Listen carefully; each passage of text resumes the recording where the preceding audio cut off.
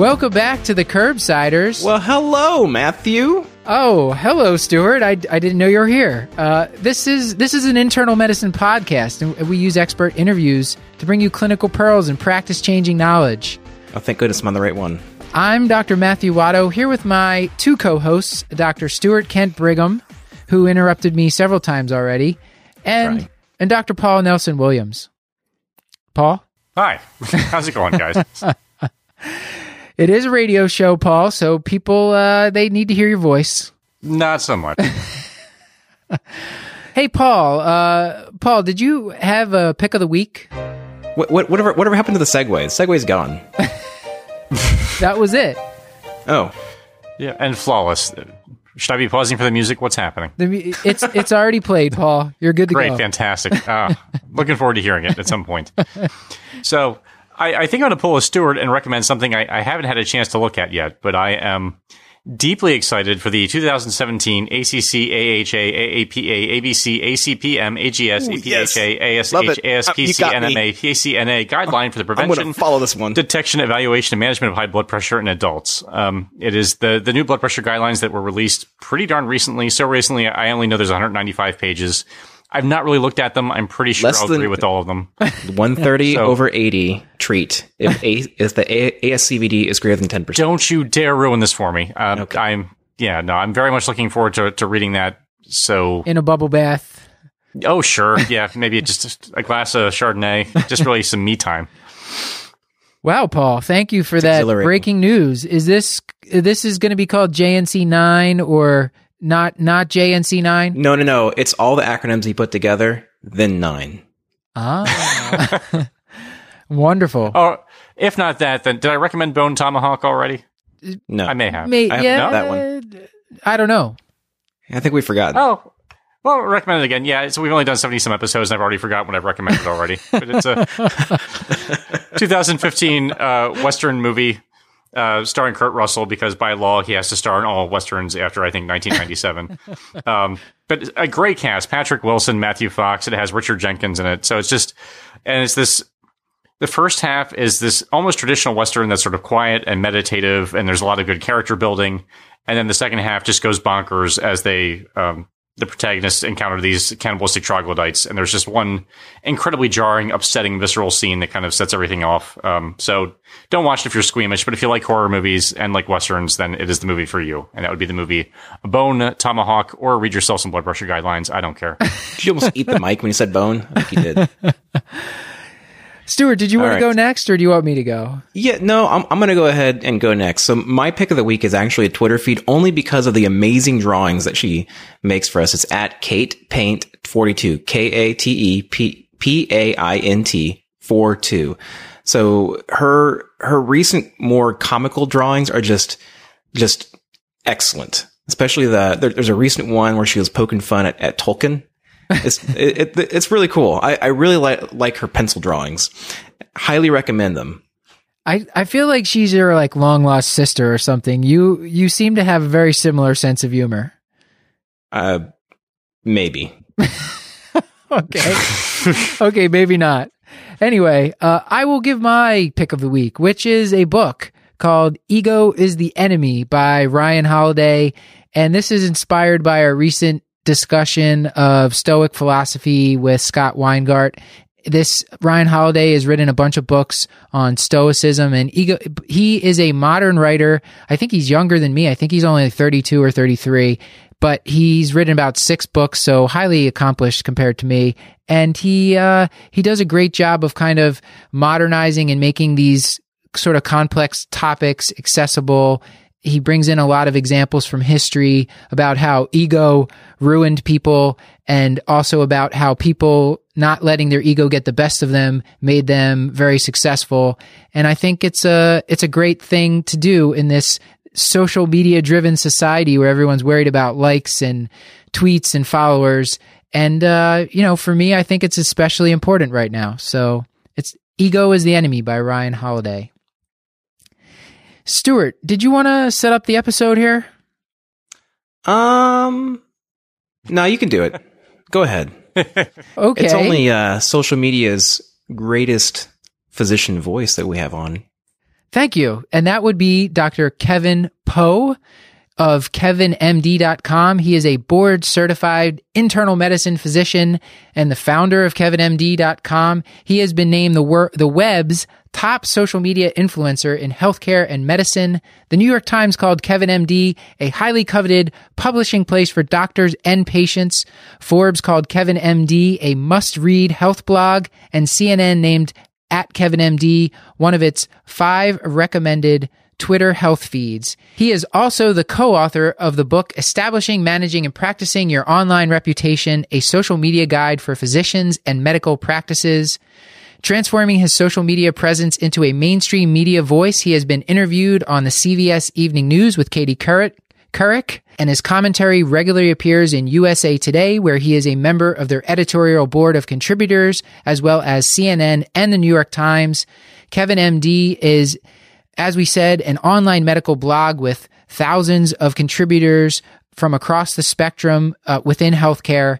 On this episode, speaking with Dr. Kevin Poe, we talk about use of social media.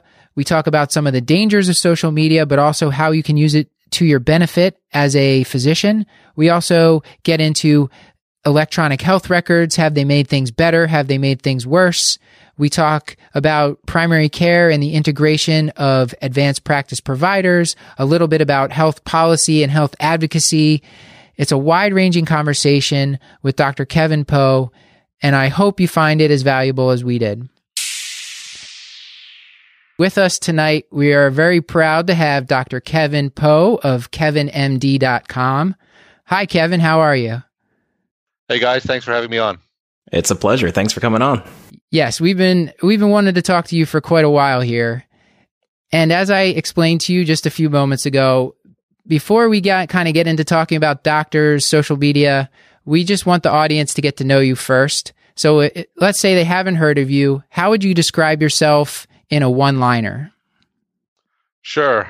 My name is Kevin Poe. I'm an internal medicine physician. I practice primary care in Nashua, New Hampshire. I'm the founder and editor of KevinMD.com, which is social media's leading physician voice.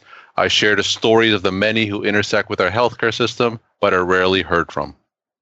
And something that maybe the audience hasn't heard about you, let's say that they're familiar and they're already reading, what sort of stuff are you doing?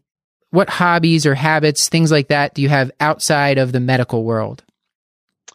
Well, I'm raising 2 young daughters, so that pretty much takes up a lot of my time. They're 8 and 12, so shuttling to and from school and various sports and music activities. And between that and the blog and going around the country and speaking and sharing my story, that pretty much takes up 100% of my time. Oh, by the way, doing 4 days of primary care. So that's pretty much my life. Oof. Yeah. When I was researching you for this talk, I was like, oh, he probably sees like 2 patients a week or something. Like, so you're still doing 4 sessions a week or 4 days a week of primary care. That's right. I am 0.75 FTE, so I see patients Monday through Thursday morning in my clinic. How many patients a day are you seeing? I see about 15 to 20 patients a day. Okay. Wow. I mean, I guess to put it in perspective, I think someone who's a medical director of a practice tends to be like 0.5 FTEs, where they're doing 50% of their time as administration and 50% of their time seeing patients. So is that correct, Kevin? Am I explaining it okay? Nope, that sounds about right. Yeah. Wow, that's great. All right, so sorry for the digression. Paul, Stewart, what did you want to ask him? I'm going to go ahead and let Paul go first. Oh, I think I'll ask my usual question, except I'm feeling bold. I'll ask what is a book that you would recommend most physicians should read? Ooh. So rather than a book, I'm going to divert a little bit. Question fails yet again. It's time to retire it. I think that I think a lot of doctors, especially the ones that I talk to, and a lot of doctors who write on my site, I think they need to be more versed on the healthcare conversation. So I do recommend a couple of blogs that they should read to get versed on the various topics that are out there. So I really like Vox. I think Vox is a good primer. It does have a progressive bias, so I think it's important to get health policy from across the political spectrum. So that also means reading all the columnists at the New York Times, both the progressive and conservative ones. And I also recommend the Upshot at the New York Times as well. So those are really my recommendations that every physician should read to really be up to date on the various health policy topics out there. So you think that each physician should understand health policy at the granular level? Well, I think they should know it at least on the 101 level. I think the more versed, more conversant that they are when they're talking about health policy and healthcare reform, the better a chance that they're going to be taken seriously whenever they speak out and write. And I think we're going to get into this later, but I think it's important for physicians to have that voice because our healthcare system is changing a lot of times without physician input. Yeah, I actually recently had I suppose it's called a Twitter bait when you debate with someone on Twitter about the importance of understanding. Absolutely certain that's what that means. I hope so. I certainly hope so. About the importance to understand healthcare policy from the physician perspective, but I digress. That was not my question. My question was, what is the best advice you've ever received that's helped you stay true to yourself and embrace your role as a physician? So I think the best advice that I've heard was that you can't have all your eggs in one basket. So I think that you need to have another passion, not only within medicine, but a passion outside of medicine as well. Because I think with the way especially primary care is going, I think that if all we had was clinical medicine, I think that's going to be a precursor to burnout. So I think it's important to have a passion. It could be your family, it could be your kids. For me, of course, it's what I do with social media, my blog, and I think that complements my passion with clinical medicine. And I think if you have those parallel tracks, that's really going to be a way to help you to prevent from burning out. Because I think if all you do is see patients and just go home and then that's it, that's really a surefire way to get burnt out. And do you still enjoy your time in clinic? I do. I think if I were to do it full time or 1.0 FTE, I would probably enjoy it less. So I think doing what I do outside of the clinic and seeing patients, 15 to 20 patients a day for 3.5 days a week, I think that's a nice blend for me. And that combined with my family, I think that keeps me going. And it does recharge me whenever at the end of the week. Now, not all physicians have that opportunity to kind of backtrack and only fulfill less than 1.0 FTE. How would you recommend that a physician try to take the steps in the direction so that they can try to provide more of that margin within their personal and professional lives in order to find that fulfillment? I think being a physician, you're not necessarily just in a box of just doing clinical medicine. I think having that MD degree opens up a lot of doors outside of clinical practice. So I don't think it should be all one or the other. You shouldn't be all seeing patients or should be all not seeing patients. I think that having that degree opens up a lot of avenues. It certainly did for me. Speaking about social media, of course, and being an MD, and that gives me a certain amount of credibility whenever I talk to physicians and physician organizations. And it's just opened up so many doors outside of primary care medicine that I wouldn't have thought of when I was training. Okay. So, Kevin, if you would, let's imagine that we have a young physician, not unlike myself or Matt or Paul, who's recently graduated from residency. And, we've always been told to avoid these platforms, Twitter, Facebook, Instagram, Snapchat. And we stumble across your site. I read up on you, and basically it sounds like you're telling us as young physicians to utilize these tools. How would you recommend that we utilize them is it for networking? Is it for learning? What is it exactly that you want these young physicians to know about social media? So whenever I talk to young physicians, they always hear about social media from a perspective of risk, right? You always hear about the doctors because they're getting fired because they're posting pictures from the OR or, pictures from the ER that they saw and put it all over Instagram, and then they get fired or get, front page headlines in the newspaper. And a lot of doctors I talk to about social media, they say, why do I need to get into it? I don't need to deal with this. So whenever I share my story and talk to other physicians, I always want to share social media from a more positive perspective. And I think that there are three main ways that we can use social media in a more positive manner. So the first way is to really connect with and educate patients, because more patients than ever are going online. I think the most recent numbers are 7 out of 10 internet users are using the internet for healthcare information. And along with that territory, there's a lot of bad information and pseudoscience online as well. So I think that it's important for us to also get on social media to really propagate and create that reputable health content. So that's number one. Number two, patients are also Googling their doctors online. So by using social media platforms, it's a way for us to proactively define our digital footprint. So rather than being defined by Health Grades, Vitals, RateMDs, and Yelp and these physician review sites, we can have a blog, we can have a Facebook page, we can have a YouTube channel, and that really gives us control about how we're presented online.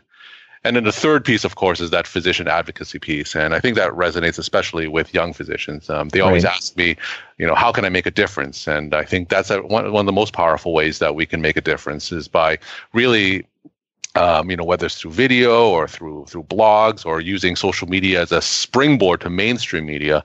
I think that is one of the most powerful ways that physicians can use social media and really be involved in the healthcare conversation around us. So those are really the three big ways that young physicians should optimize social media.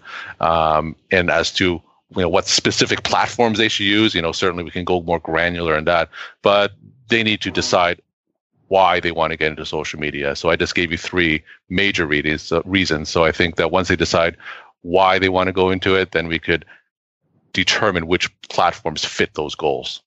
And I wanted to say that in the past year, or I guess almost 2 years now doing the show, a lot of the times when I would be researching guests or trying to find them, a lot of doctors have no social media footprint. Like some of them don't even have LinkedIn. They're not on Facebook. If you Google search them, all that really comes up is like the Health Grades and things like that, where they have virtually no control over what people are saying about them on there. And when I was looking for jobs in this past 6 months here, I would try to look up the people that I was interviewing with, and a lot of them, unless their university had put a faculty profile on there, a lot of them had almost no footprint at all. And I think when they are going out there looking for jobs, I mean, for me as the candidate, I have all this stuff that I've been putting out there for the past 2 years that I'm proud of, and it seemed like it was a very beneficial to me looking for jobs, that people ahead of time were able to look me up, but I was just shocked at how few people had things on social media, and I think it's because people are afraid of it. No, you're right. You're absolutely right. I think that there is a fear factor. I think there are a lot of, and I think also there's a generational factor too. I think there are a lot of physicians who did not grow up on the internet, and they're a little bit fearful in terms of dipping their toes online. You mentioned specifically LinkedIn. I think that's a great way to at least start. Just build a LinkedIn profile, which is really just a digital translation of your CV. I like Doximity as well. Doximity also shows up pretty high, and just starting there, I think would be a good step for most physicians. And then whether they want to move forward, it really depends on what their goals are, whether it's educating patients or connecting with colleagues or advocating for a cause. They can go gradually in. But I don't advocate physicians to use social media to the extent I do. You don't have to use a million platforms at once, but start slow. Just dip your toe in. Just be comfortable with just being Googled and being in control of that information. And as you get more comfortable, then you could incrementally increase your presence based on your comfort level. So what real risks are there for physicians, and maybe you can give an example of a way that physicians should be, maybe one that people isn't so obvious to people that they need to look out for? Well, like his patients recognizing him in clinic? I think that these days patients, they Google their doctors, and a lot of times when they come see me for the first time, they know more about me than I do them. So it's very true. A lot of patients, they will Google you online.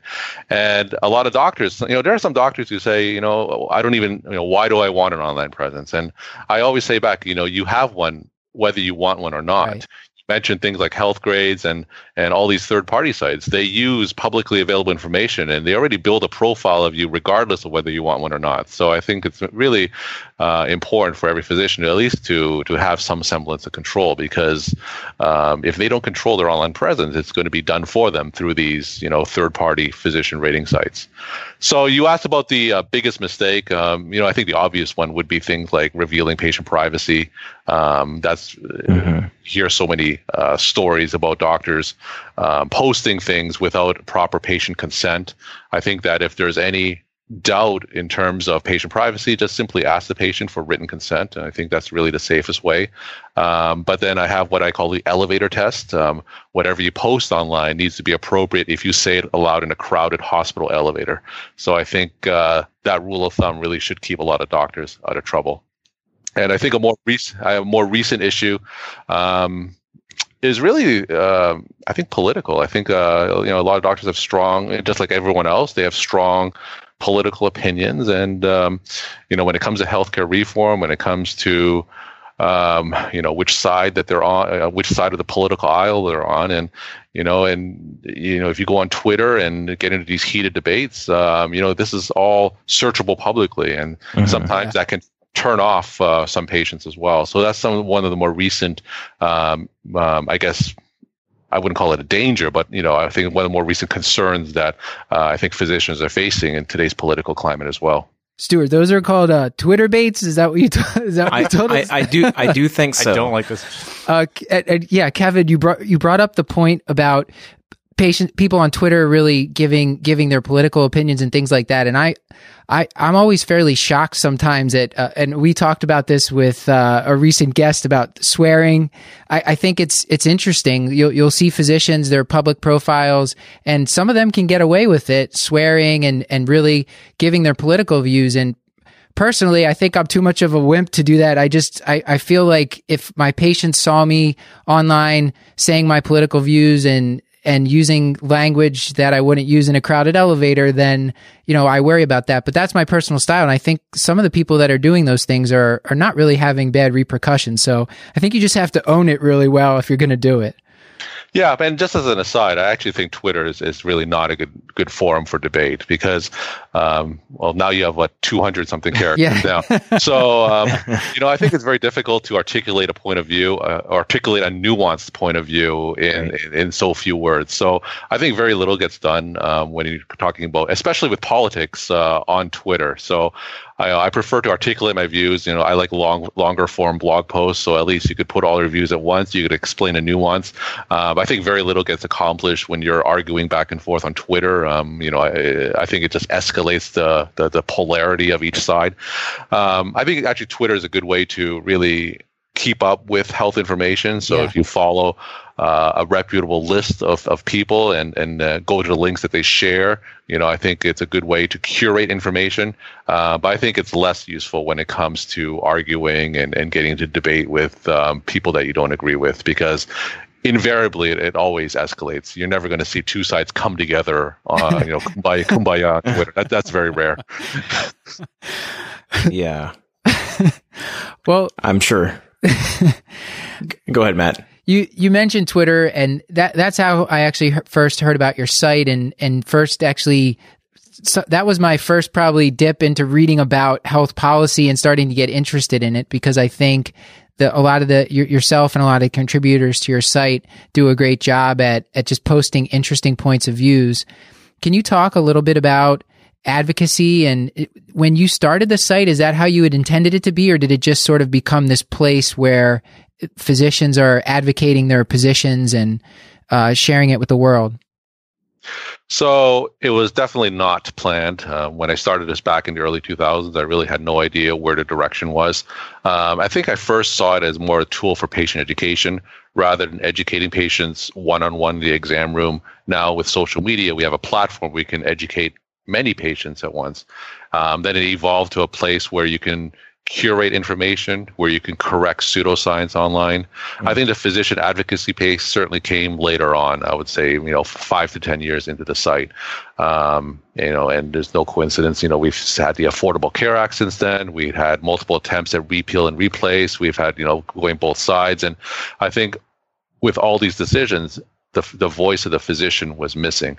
So that advocacy piece, I think, grew in importance, and I think it's now, among the most important reasons why I do what I do. So I think it's important for physicians not only to speak out, but I think they need to speak out across the political spectrum.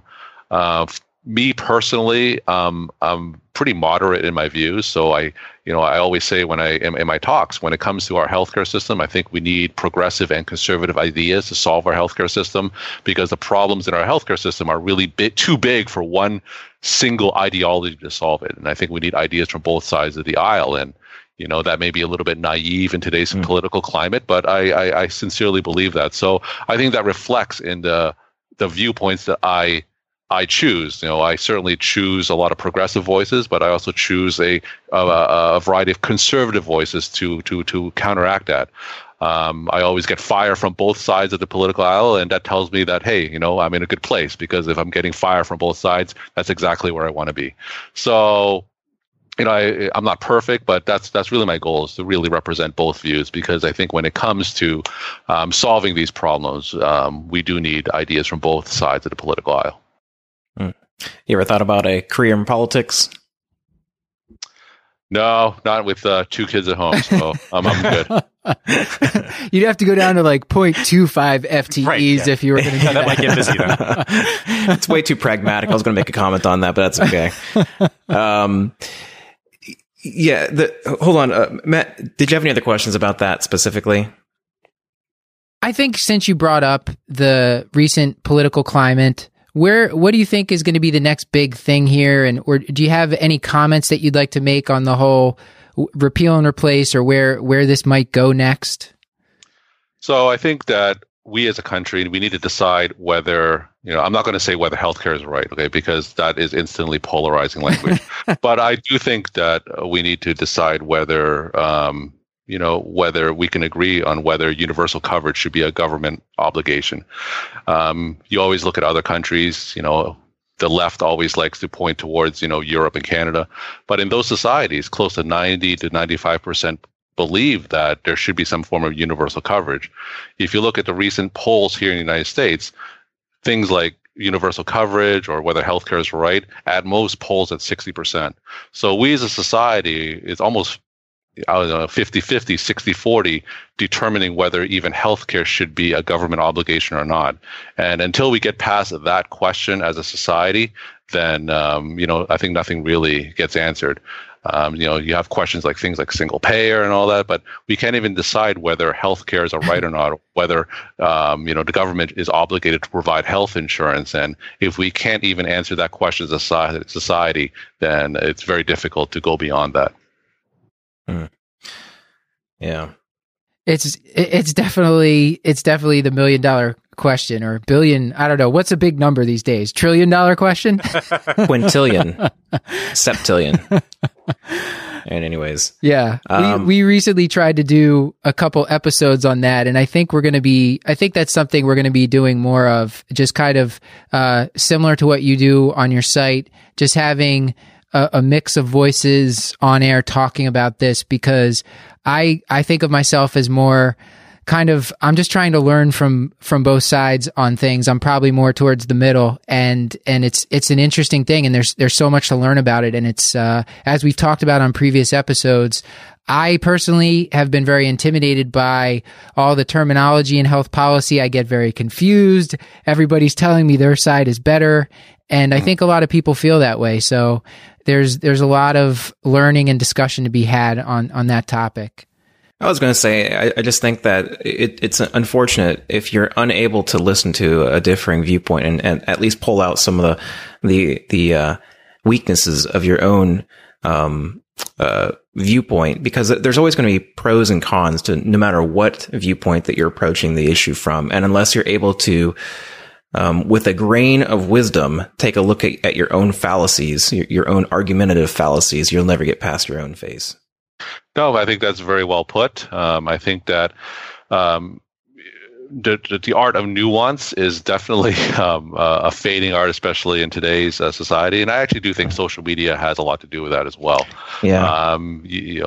Social media, especially Facebook specifically, because everyone is in their own echo chambers. Right. The way the Facebook algorithm works, if you're a conservative, then you're only going to listen and like conservative viewpoints. Or if you're progressive, you're only going to like progressive viewpoints. And that really triggers Facebook to only share those viewpoints with you. So I think it's very difficult to get viewpoints from outside your political sphere and outside your bubble.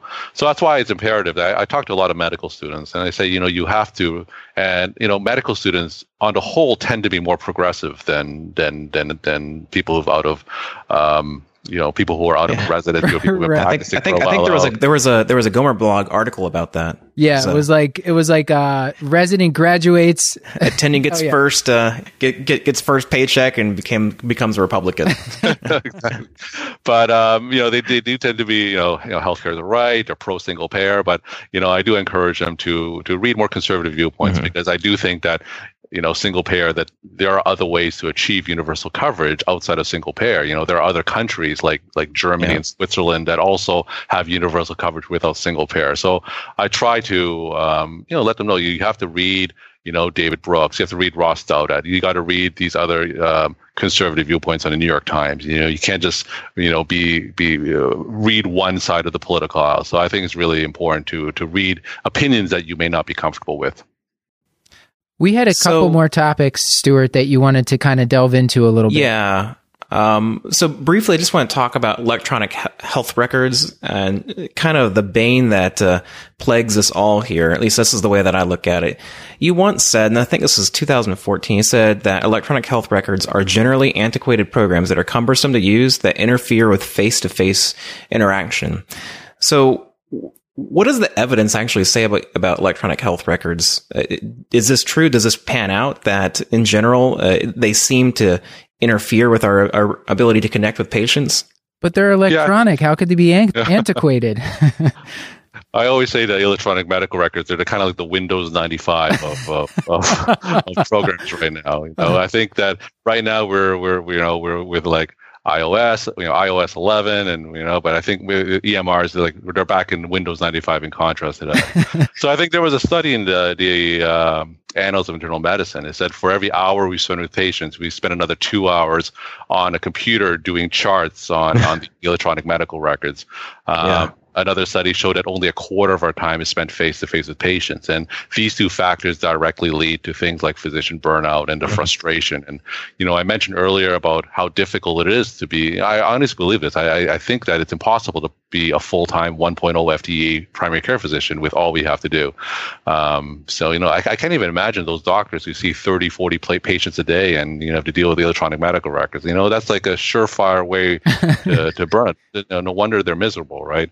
So, you have to have the balance. So to answer your question, I think that's really the data, I think. And then wasn't there a study about residents? They only spend 90, spend like whatever, I don't know what the number is, 70, 80% of their time in front of a computer rather than like at bedside. So I think that if you look at these numbers, I think our time is just skewed completely in front of a computer, and they haven't really integrated it adequately into the workflow.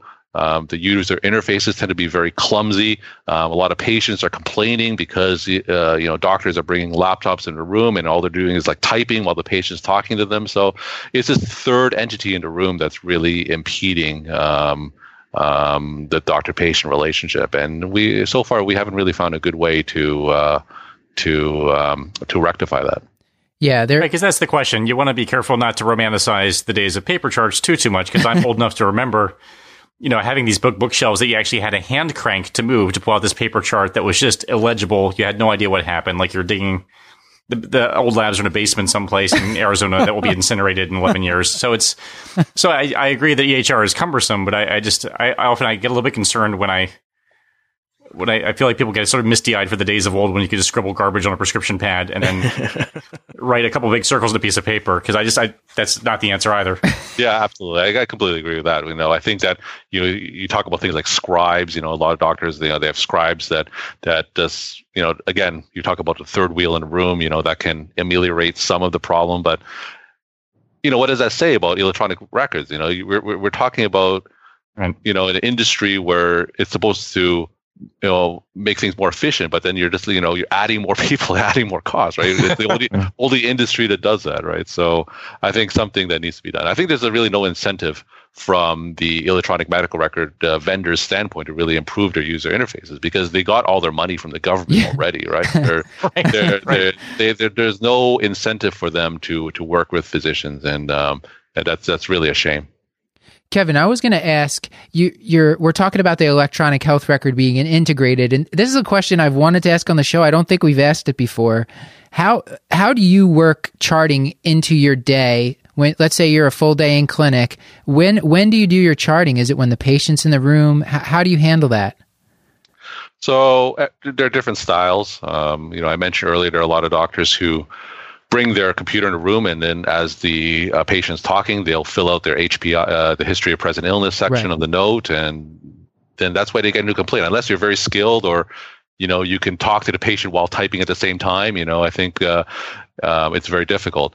Personally, I don't bring a computer in the room anymore, so I like to talk to the patient face to face. I can jot down a few notes, and I have to admit, I don't spend a lot of time with patients. I freely admit that. I'm pretty, to the point when it comes to the patient visit, and that gives me a little bit of time at the end of the visit to do the charting, either at the end, or if I have like a little bit of lull during the day, or if the patient no shows, it gives me some time to catch up. After the kids are asleep, I do my charting at night. But I try not to bring a computer in the room anymore, because I really do believe it does interfere with that connection. So again, my way's not perfect, and other doctors seem to do okay with the computer. So I think it depends. It's really up to the individual clinician. Do you know of any EHRs that are built from the ground up by and for physicians, and whether these are any better than the EHRs that are built by medical administrators? Yeah. So I know, off the top of my head, I don't exactly know the names of. There are some that are built ground up by physicians, but I don't think they've achieved the necessary market penetration, because when it comes to integration with, say like the hospital, a lot of these integrated healthcare systems, when you're inpatient in a hospital, most hospitals aren't going to choose a physician-built EMR. They're going to choose something like Epic. They're going to choose something like McKesson. These huge projects, and a lot of these decisions aren't in the hands of the practicing physician. I think that if you're a solo practitioner, which is a fading type of doctor, or if you're in direct primary care, or if you're outside the insurance system, then yes, you can use these more efficient EMRs. But chances are, as doctors, we're working for bigger and bigger health entities. We're working with hospitals, these conglomerates, and they're going to be using Epic. They're going to be using things that administrators pick, not necessarily in the best interest of physicians. So even if there was a perfect EMR built from the ground up by physicians, whether it's implemented in whatever job that you're in is really difficult to do so. Are there conspiracy theories about why the government pushed everyone to just suddenly take up EMRs? Was it because of big data? Is there an interesting thread there? I've seen some stuff on your blog about, meaningful use and things like that. No, I think it's a lot of lobbyists from, just like any other thing in the government, the electronic medical record industry, they have powerful lobbyists. I think one thing that they specifically did not do was have all these EMRs talk to one another. The fact that we're forced to use them, yet they can't talk to each other, is a complete travesty, because I could have a patient can come to my clinic and they'll have data in my EMR, and they go to a hospital across the street that's not part of my system, and their EMR can't talk to mine. And that's because that interoperability wasn't part of the government incentives. And I think that all goes to the lobbyists, because if you do have interoperability, that will obviously decrease the profits because that's not proprietary information anymore. So I think it's just really the influence of the EMR lobbyists that made things the way they are today. Wow. That's chilling, I will say. Oh my gosh. Great question, Matt. What else you got? We did want to talk a little bit about mid-level practitioners and how they're kind of being integrated in primary care.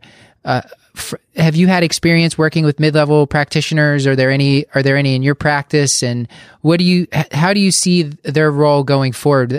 And full disclosure, a lot of our listeners are mid-level practitioners. Matt, you're stuttering a lot with that question. You have a hard time asking it.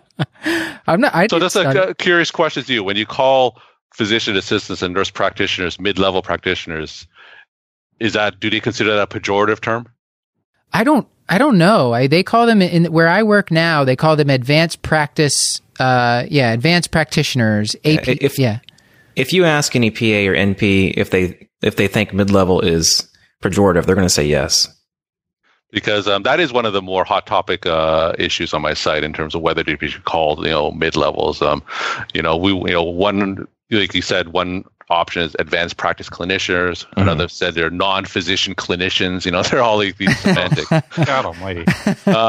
Okay, but anyways, your question is, yes, in my practice, we do have several physician assistants and nurse practitioners, and they are incredibly vital members of the healthcare team. Right. As you know, there's primary care shortage all over the place, and I know a hot topic issue is whether these advanced practice clinicians can practice independently or not. And I think this is really an issue that we as a physician profession brought up among ourselves, because a lot of us, we are not going into primary care fields, right? And I think like 70% of graduating medical students go into some type of specialty field. So really, if you look at it from a politician's standpoint, of course they're going to consider nurse practitioners and physician assistants to fill that gap. So, whether they have the same background, whether they have the same qualifications, education certainly is a separate question. But someone's got to fill the gap of primary care. And I think that we as physicians, we've kind of painted ourselves in a corner, because if we aren't going to do it, who is, right? Right.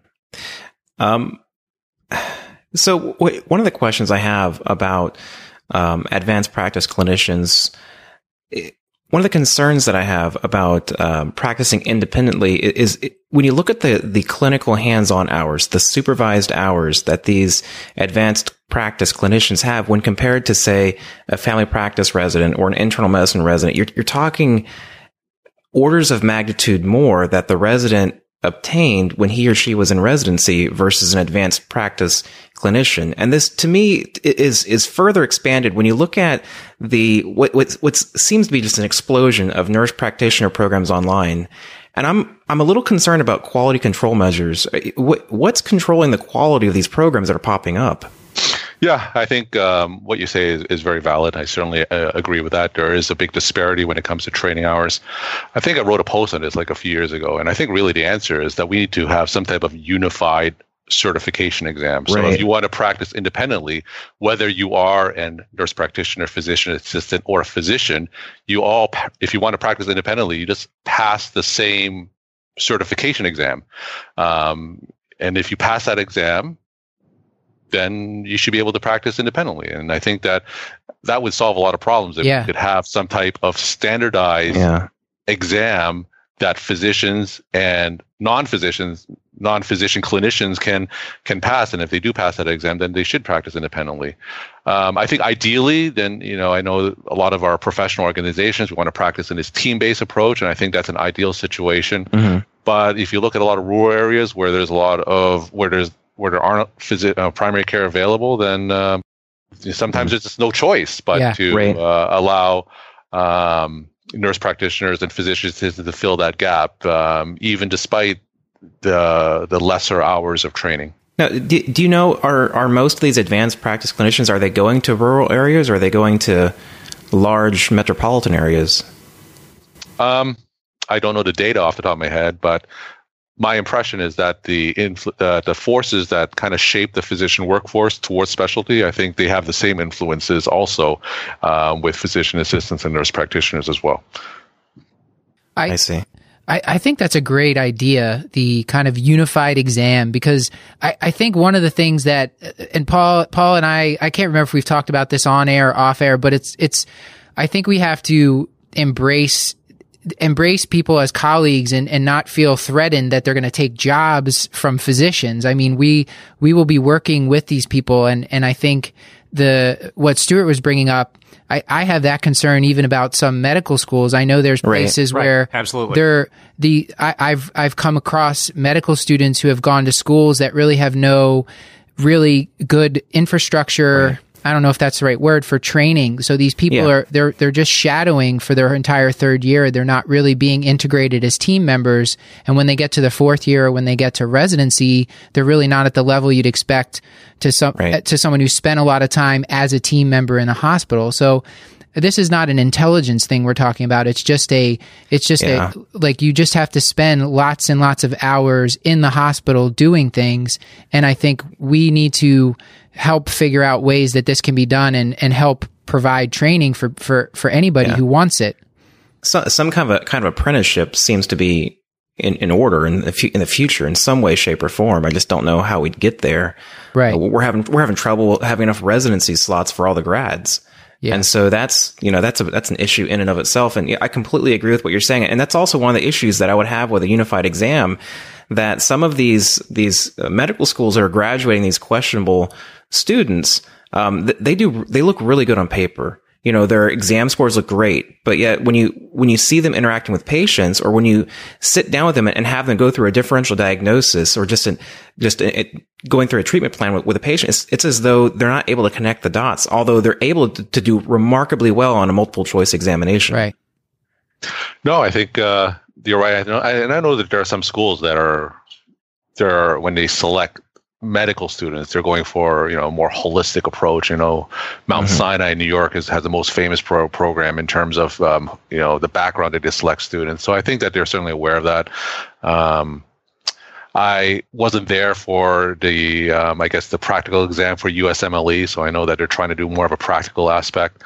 But you're right. I think being great in a multiple choice test certainly does not necessarily translate into becoming a great physician. So right.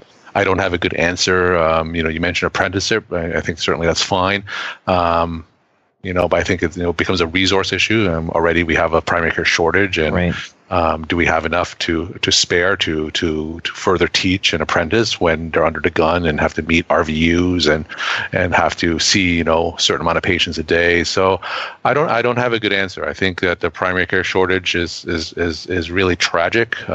If you look at the ratios in other countries, it's completely reversed. In the United States, it's like 70% specialists, 30% primary care, and that's ratios reversed in the UK. And there's no good answer short of some major approach that really reverses the incentives. And we're talking about not only paying primary care more to reduce the disparity, but it also medical school debt, right? Because a lot of these students are making decisions under specialty based on hundreds of thousands of dollars of debt that they're graduating with. So I think it needs to be a multifactorial approach to really revitalize primary care again. I think primary care in general is just exceedingly difficult. When I can be an endocrinologist and just take care of one or two problems, that seems so much more attractive than being a primary care physician. And literally, I've got a very sick patient population, and the average number of problems, so the ACG rub for my patients, the average ACG rub is around 4.5. That is insanely high. And so when you look at that high of acuity, and I'm having to manage multiple issues at once for every single one of these patients, it just seems incredibly more attractive to subspecialize. Yep, I can't argue with that, and I'm sure a lot of medical students they're seeing it the same way. Mm-hmm. I know that in let's say the UK, they kind of control the flow into the subspecialties, as you were mentioning. So they will only have a certain number of GI doctors at one time. And I know that our military actually does that within their military health system. And I think people would just throw riot if they tried to do that in the civilian world. But, that would be one of the ways to get to help with this primary care shortage, because certainly if you live on a coast, you're probably surrounded by specialists versus the middle of the country or more rural areas where you have more generalists there. So, and I think that really doing something about medical school debt, I think that's going to really help things out. Rather if you graduated, or if medical school was subsidized by the government, like in some European countries, I think that's going to reduce some of the incentives to go into a specialist care. So again, it's a big problem, and it requires multiple avenues of remedy. So Matt, I think we just have a. Go ahead. Yeah, I was going to say, I think you're right on the same wavelength, Stuart. I think we can start to wrap up here. Paul and Stuart, do you have any other questions for Kevin before we ask him for some take-home points for our audience that are going to just, and we'll really positive take-home points, Kevin, because I feel like we're kind of like, primary care shortage. Sure. Okay. I'll let Paul go first again. I had no additional questions right now. This has been, Stuart, you're in your glory. I love to see it, so I'm not going to take any time away from you, buddy. Wonderful. So I have one question. I hope this does not open up a can of worms. I don't know if you saw the script. I have this chart in there that shows the growth of physicians versus the growth of administrators, healthcare administrators over the past 40 years. And, I'm just looking at the chart. It just blows my mind looking at the proportion, administrators to physicians. So how can we as physicians, what can we do to counterbalance the shift? This just exponential growth of administration. Yeah, we need to take control of our profession. Is as simple as that, and that starts with getting our voice heard. And I think we have great tools to do that. Obviously, I'm an expert with social media, and that's my most that's the platforms that I'm most familiar with.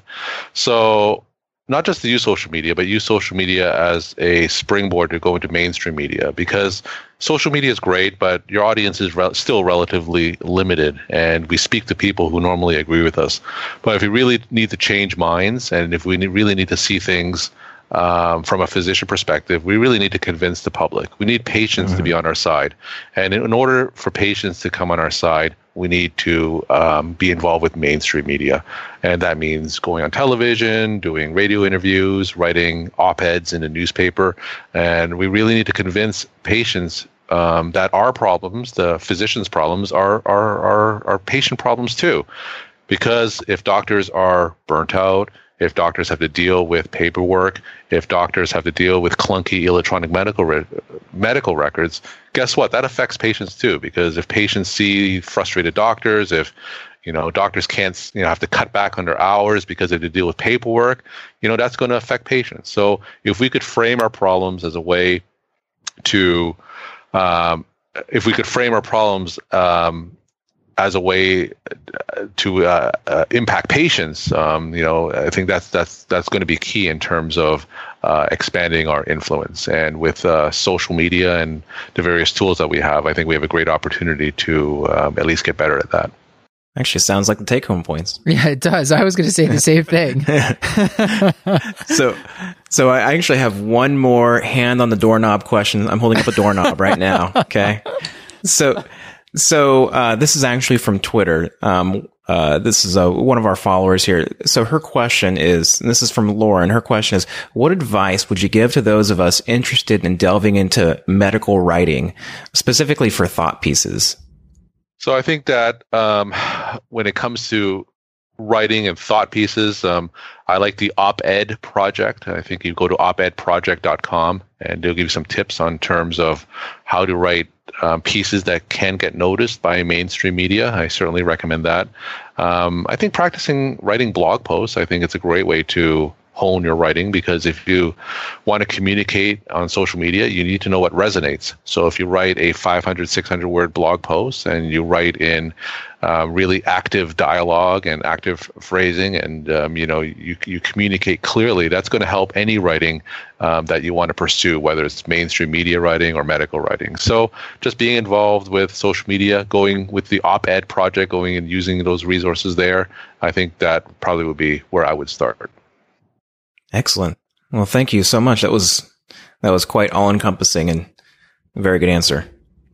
I think that this was a nice, really, Stuart, what did you write online? This was going to be a potpourri of topics that we were going to be talking about tonight. That's right. Yep, Paul is heavily rolling his eyes, which no, not at all. So listen, and this, we can cut this out in post or whatever, but it's, nope. I think it all goes back to, you mentioned burnout a couple of times, and I think physician advocacy is a public health measure. So I've been looking at this for a little bit, and the things that keep people in primary care, the things that keep residents going towards primary care, debt plays a little bit of a role, but it's really mentors, both positive and negative. And if you see a bunch of burnout providers, you're not going to go into primary care. And this has been seen in qualitative study after qualitative study. So if your attendings and the people that you should be looking up to are just crushed under the burden of administration, you're not going to go to primary care. And the other things, the things like lifestyle that we think are important, don't really matter as much. But if the person seems fundamentally burnt out, you're not going to emulate that person. And so I think the things that you're thinking about, the things that you're talking about are important,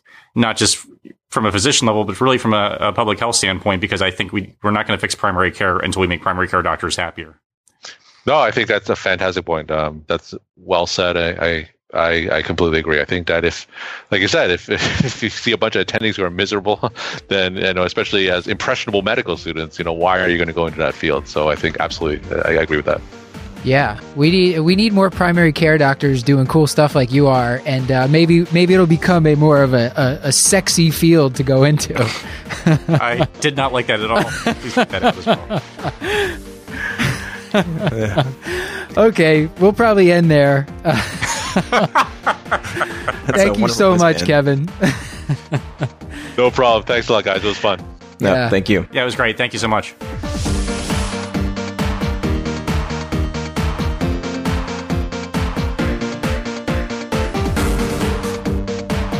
This has been another episode of the Curbsiders, Absolutely. bringing you a little knowledge food for your brain hole. You can find show notes along with links to any articles, books, websites, or apps mentioned on the show at thecurbsiders.com/podcast. And please sign up to receive our weekly mailing list where you will get a PDF copy of our expertly done show notes with facts and figures. We're committed to providing you with high value, practice changing knowledge, and to do that, we need your input. So please subscribe, rate, and review the show on iTunes, or send an email to thecurbsiders@gmail.com. You can recommend a future topic or tell us what you love or hate about the show. And please follow us on Facebook, Instagram, and on Twitter at The Curbsiders. Until next time, I've been Dr. Matthew Frank Watto. And I'm Dr. Stuart Kent Brigham. And good night. And I remain Dr. Paul Nelson Williams. And good night. Oh, hi, Paul. And thank you to all of our Curbsiders correspondents doing work behind the scenes on Twitter, on Facebook, making figures. You know who you are. Thank you. And good night.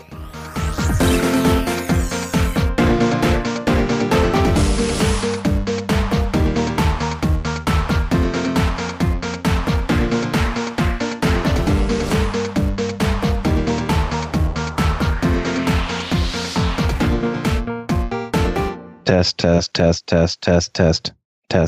Testing 1, 2, 3. You know, you're just giving me great audio to put at the beginning or end of a show. Wonderful. I'm going to mute it so you can't hear me then.